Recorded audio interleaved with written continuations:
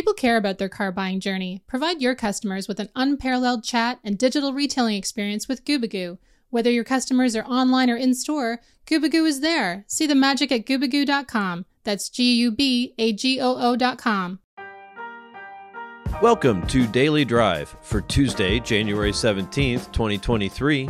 I'm Jamie Butters, Executive Editor of Automotive News. And I'm Kellen Walker. Today on the show, used car volume hits a low point. White hat hackers gain access to data from 7 automakers. And Ford scales down its EV partnership with VW. Plus, a look at all the confusion and unanswered questions surrounding new EV tax credit rules in the U.S. As one dealer told me, they're totally confused. Let's run through all the news you need to know to keep up in the auto industry. Used vehicle sales in 2022 tumbled to their lowest numbers in nearly a decade, and it might get even worse this year if we hit a recession. The 2022 volume drop was a turnabout from a record 2021. Despite a slight recovery in wholesale prices in December, Cox Automotive forecasters say wholesale prices are likely to continue to decline in 2023. The number of used cars and trucks sold in the U.S. decreased nearly 11% to an estimated 36 million in 2022. That's the lowest that figure has gone since 2013. Used vehicle sales also fell on the retail side. They dropped nearly 10% to an estimated 19 million vehicles last year. Cox says that's the lowest retail performance since 2016. Exact figures for 2022 will be finalized in February after registration data for the year is fully in. New vehicle inventories are starting to build again and relatively quickly. And that's thanks to a combination of low incentives and higher interest rates that have kept millions of potential buyers on the sidelines. U.S. vehicle inventory rose sharply in December, topping 1.8 million for the first time since May 2021, according to data compiled by Cox Automotive and the Automotive News Research and Data Center. Inventory rose nearly 2/3 from where it stood a year earlier. While assembly plants still face supply chain challenges, there are signs of recovery. For instance, North American production rose 12% in 2022 to almost 15 million vehicles. A group of white hat hackers cracked customer and back-end operations of a variety of automakers. They include BMW, Ferrari, Ford, Jaguar Land Rover, Mercedes-Benz, Porsche, and Rolls-Royce. White hat hackers, or ethical hackers, use their skills to identify vulnerabilities before others use them to harm an organization and its customers. The findings are a follow-up to the group's discovery late last year of flaws in SiriusXM's telematics service that created breaches in Honda, Hyundai, Nissan, and Toyota models. The latest round of vulnerabilities gave the hackers access to detailed customer information and internal administrative functions. Omaha-based security engineer Sam Curry says the breach was not disclosed until earlier this month because of a self-imposed 90-day moratorium. Ford, Mercedes, Reviver, and Spirion told Automotive News they have closed the breaches. BMW, Ferrari, and Jaguar Land Rover did not respond to Automotive News questions about the security breach. Ford plans to reduce its dependence on Volkswagen's EV technology as the U.S. automaker shifts its European lineup to electric only.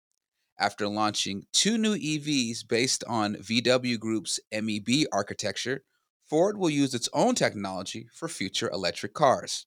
Ford's e-car development manager in Europe, Martin Sanders, says VW's MEB platform was a transitional technology for Ford, and using it saved the company at least 2 years of development time.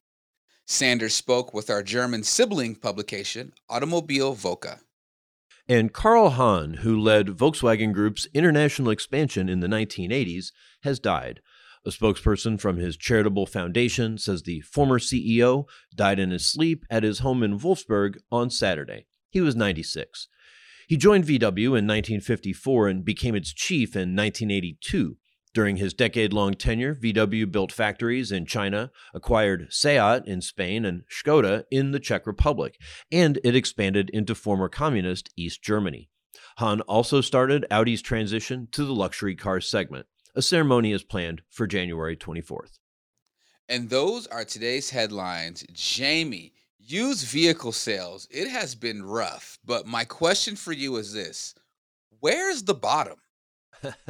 Well, hopefully we'll see that next year. Used vehicle market's been hit a couple of times. First, we had record high prices.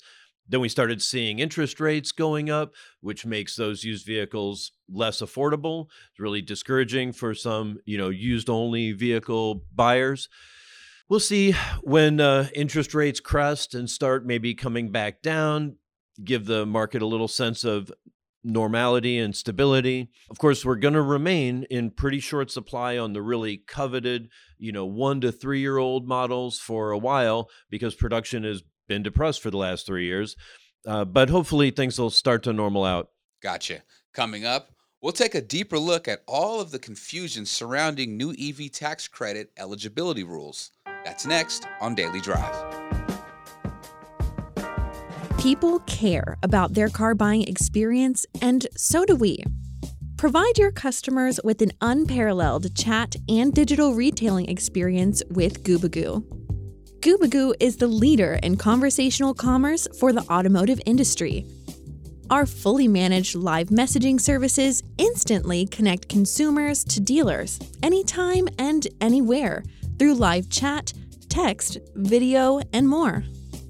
Integrated with our fully managed chat, Gubagoo's virtual retailing platform enables consumers to buy cars online directly from the dealership's website through multiple channels.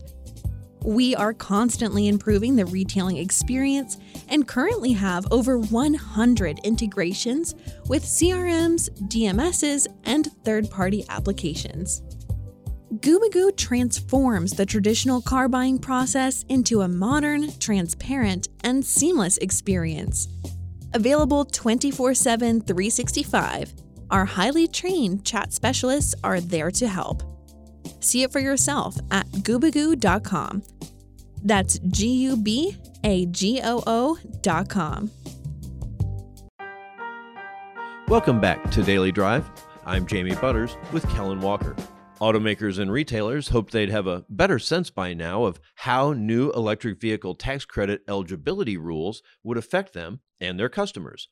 But the U.S. Treasury Department's attempt last month to clear up confusion has stirred up more questions than answers about the maze of rules and timelines. With new restrictions on sticker price and buyer income taking effect this month, several dealers told automotive news reporter Audrey LaForest that more guidance is still needed from the federal government and automakers to accurately and confidently assess vehicle and consumer eligibility. Audrey wrote about it in the latest print edition of Automotive News, and she talked with me about it from Washington, D.C. Audrey LaForest, welcome back to Daily Drive. Thanks so much for having me, Jamie. So you have a big story out this week. We've spent so much time looking at and talking about these new EV tax credits, how they work. There have been delays. Ultimately, it's just a whole bunch of confusion. Nobody can tell what to do.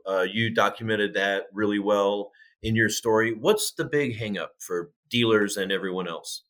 Yeah, as one dealer told me, they're totally confused. Treasury back in December had missed its year-end deadline to issue proposed guidance on the battery component and critical mineral requirements. But instead, towards the end of the month, December 29th, I believe, Treasury issued some preliminary information because, the new tax credit for vehicles, it's available now, so there's no delay on that. So Treasury provided like a 10-page FAQ and a new list of potentially eligible vehicles for consumers and a notice on what sort of information or guidance is anticipated in its proposed guidance on the EV battery sourcing stuff, as well as a proposed rulemaking that it also plans to issue in March that just further defines and clarifies things like MSRP, what they mean by North America, final assembly, and of course, vehicle classification. So, I think one of the things that's really causing a lot of confusion is that dealers, consumers, automakers are kind of given an incomplete rule book, so to speak, of how this tax credit is working, how they determine eligibility. We kind of have like the framework, so to speak, but we're not quite sure, or dealers aren't quite sure yet how it's all implemented, how it works out. And, one of the biggest things that I kept hearing over and over was that they're just really concerned about getting it wrong with their customer. They don't want to necessarily tell them that, hey, yeah, you're eligible for this credit, or we think you're going to get X amount, and then that's not the case. Well, yeah, I mean, part of the initial aim was to have this be available at the point of sale so that dealers could offer it, let consumers roll it into their down payment, lower their monthly payment, which is really how most consumers choose their vehicle or the vehicle level they can afford. So we still don't have that, which is, I guess, by design. Yeah, it's like, how do you know if it's going to qualify? I think it's a confusing situation for consumers because there are things that seem clear, like, well, is it a car or is it something bigger than a car? Is it a truck? But the dividing lines, that split even right through a model or even the same size model, if it's equipped differently, can count as one versus another. A lot of confusion. And I'm sure, dealers don't want someone to come back later and say, you told me I was going to get $7,500 and IRS isn't giving it to me, so I want you to give it to me. Well, and one of the interesting things too is that, some dealers told me that their customers don't even know that the new credit is available yet. So then when they get to the dealership, this customer, if they're interested in an EV, they're going to have a lot of questions if they haven't, gone to all of these federal government websites from Treasury or the IRS, which, I don't know how many consumers right now are inclined to do so, unless, they're just really involved in this topic. So, they get to the dealership and they're leaning on the dealer or their salespeople to answer their questions. And, salespeople in some cases maybe have not even been trained yet, by their automakers. They haven't received, maybe all of the information that they need to confidently talk to a consumer about eligibility or what factors into that eligibility. And then another big outlier, which just kind of adds to the confusion, how all of this works, is that Treasury's interpretation of placed in service is not necessarily when a vehicle is ordered or purchased, but it's when the vehicle is delivered to the consumer, the customer, the taxpayer. So, a vehicle that you order today, it only has to meet, the MSRP, North American Final Assembly requirements, and the taxpayer buyer income limits. If that vehicle is delivered after Treasury issues its proposed guidance on the critical mineral and battery component requirements, likely in March, then those limits, those requirements apply. So a vehicle might be eligible today, but then post-March or, after Treasury issues that proposed guidance, then it has to meet those requirements and it might not be eligible anymore. So we still have a big backlog. We still have a big backlog on a lot of EVs. A lot of the popular EVs take weeks or months to get your hands on. So that can be a real issue for some consumers. Yeah, and it places a lot of responsibility perhaps on the dealer to properly explain all of that. I mean, I've been covering this topic for months now, if not a little bit longer than that. I'm trying to remember what year we're even in.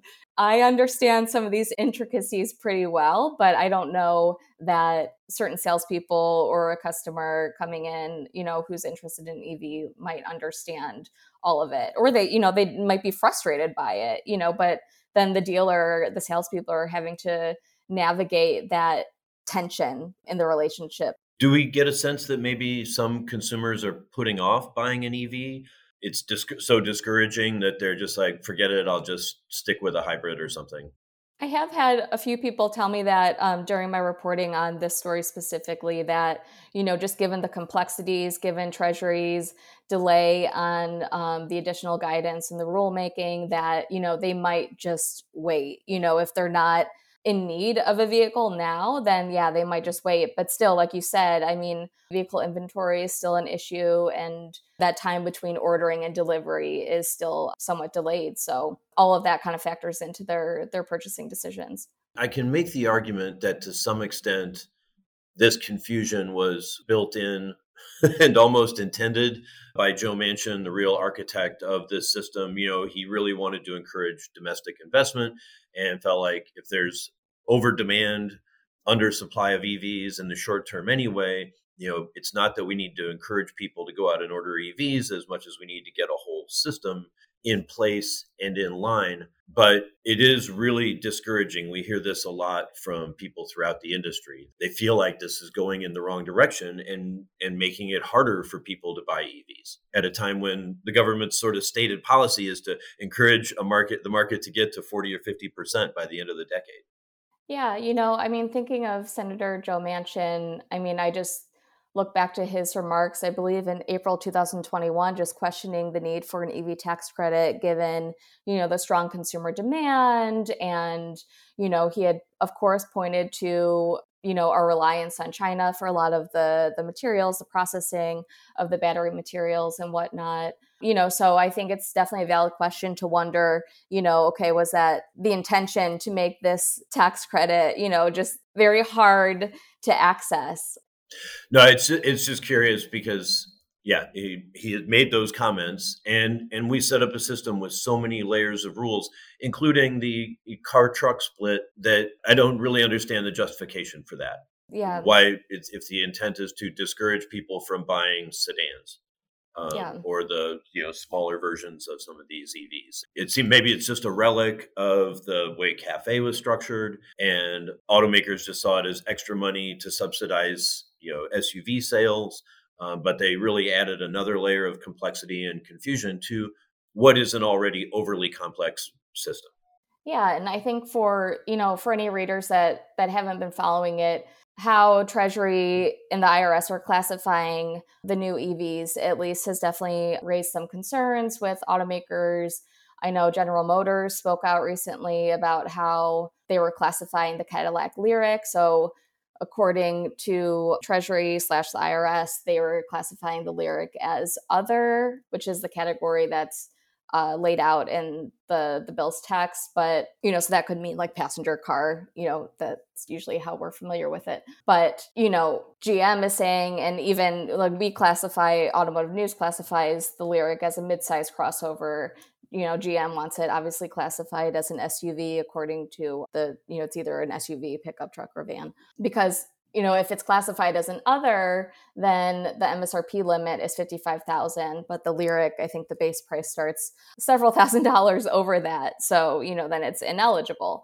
So I think, all of the things that we're talking about today, maybe come March, with Treasury issuing, the proposed rulemaking on some of these topics and its proposed guidance on the EV battery content sourcing and whatnot. Maybe that clarifies things further. Maybe that helps, just better define these rules and how they're applied. And potentially, maybe it changes how they're classifying vehicles. But, between now and then, it's a big question mark, especially if you're looking to access this credit, whether you're an automaker or consumer, seeking to lower the cost of the vehicle. So, well, we'll be watching for that development in March and watching for your coverage of it so you can tell us what it actually all means. Thanks, Audrey. Looking forward to it. Thank you so much. That's Daily Drive for today. I'm Jamie Butters. And I'm Kellen Walker. Thanks to Automotive News coordinating producer Jake Neer, as well as our own CJ Moore, Larry Valquette, and Karin Dingra for their help on today's podcast. You can get the latest news on EV tax credit eligibility, retail, and everything happening in the auto industry at autonews.com. Come back tomorrow for my conversation with Tim Reeser, CEO of Lightning eMotors. If you enjoy the podcast, remember to like, leave a review, and subscribe so you never miss an episode.